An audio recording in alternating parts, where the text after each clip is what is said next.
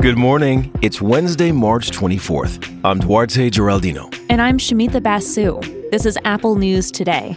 Each morning, hear about some of the most fascinating stories in the news and how the world's best journalists are covering them.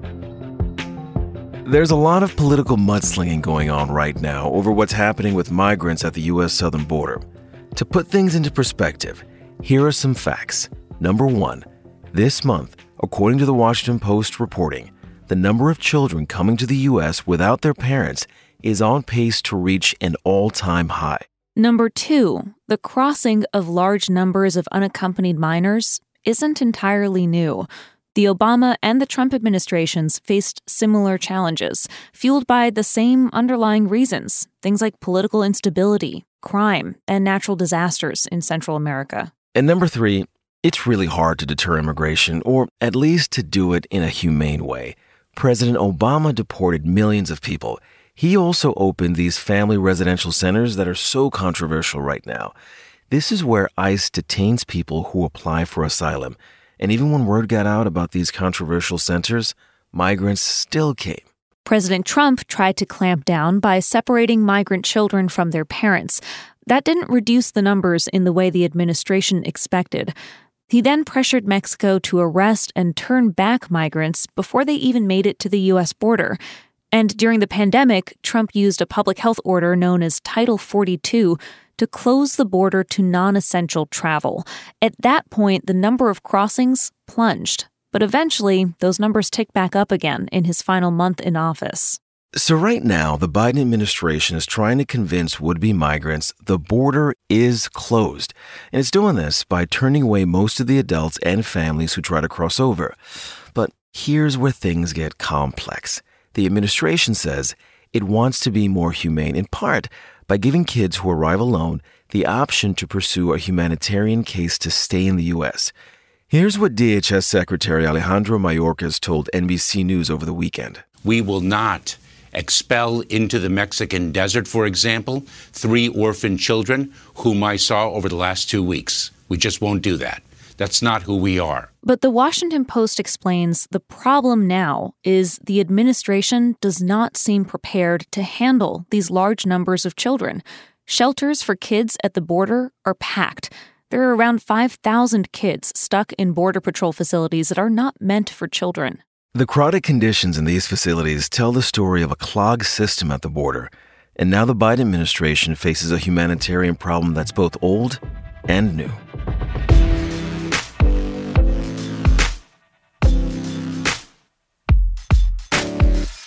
If you've been paying attention to U.S. national soccer over the past few years, you know how successful the U.S. team is. In 2015, they won the World Cup. The United States of America are the 2015 World Cup winners. And again, 4 years later. For the fourth time, the United States of America are crowned champions of the world. Yes, the United States is dominant. And I am talking about the women's team. The men's team, not so hot. They didn't even qualify for the last World Cup.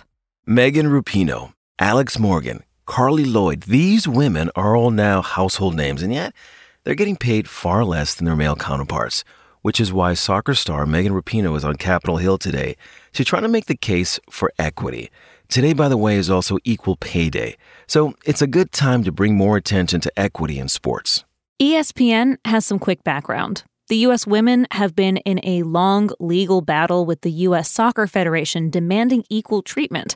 And not only do they bring in more revenue than the male players, they also get more eyeballs. In the 2019 World Cup, approximately 14.3 million U.S. viewers tuned in to watch the final game. That's nearly 3 million more viewers than the men's final got the year before. In that legal battle, these women settled in order to get better travel accommodations and more personnel. But they're still fighting for better pay and doubling down on this argument in the court of public opinion. They've gotten now celebrities and sponsors to champion their cause. Just listen to fans chanting in the stadium after their 2019 World Cup victory. Do you hear them? They're chanting equal pay. Equal pay. I mean, have you ever been to a sporting event where that's what people are chanting? Now, the women's team has also got politicians on their side. Earlier this month, 2 congresswomen introduced a bill that would make sure the women athletes get paid the same as the men.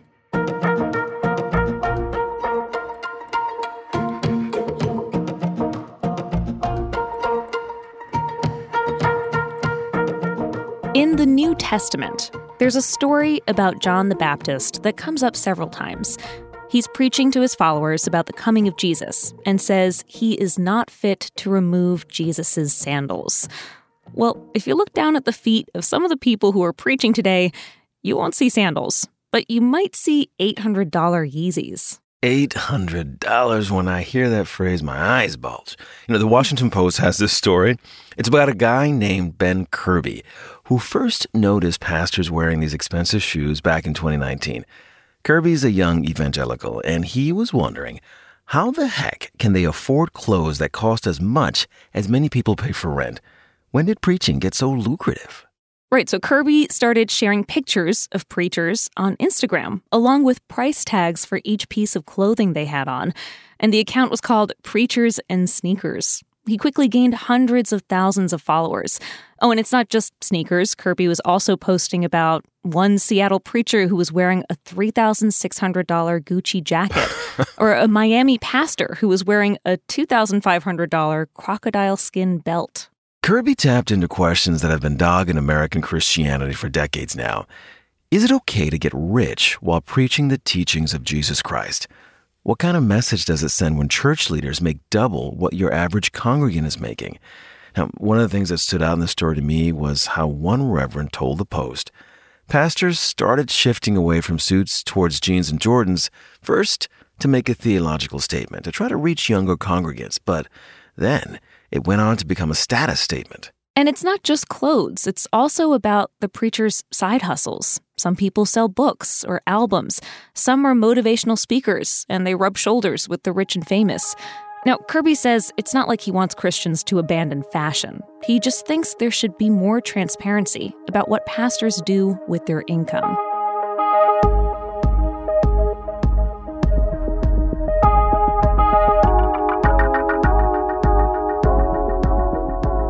Over the past year, the average cost of building a new home has gone up by about $24,000. And there are a few different reasons for this price jump. But one is actually so small, it fits on your fingernail. I'm talking about beetles. This is a story that shows the connections between climate change and your wallet. Yeah, specifically, the beetle is called the mountain pine beetle. Quartz explains it's lived in forests in Canada for decades now, where cold winters usually kept them in check. But scientists believe that the warming climate is allowing these beetles to live longer and to reproduce more quickly. And because the beetles are living longer, their numbers soared, causing an infestation in the forest. They destroyed millions of acres, damaged the wood that we rely on to build our homes. The United States used to get about 17% of its lumber from British Columbia. So now the beetles damaged a key source of wood. Pandemic shutdowns at sawmills made things even worse. And all this was happening while the need for lumber was rising because people wanted to build or renovate their homes. And the result of all of this is that lumber prices have jumped up 180% in a year. This is a story of supply, demand, and how a little insect can have a big impact. You can find all these stories and more in the Apple News app. And while you're there, check out some of our audio stories. We'll talk with you again tomorrow.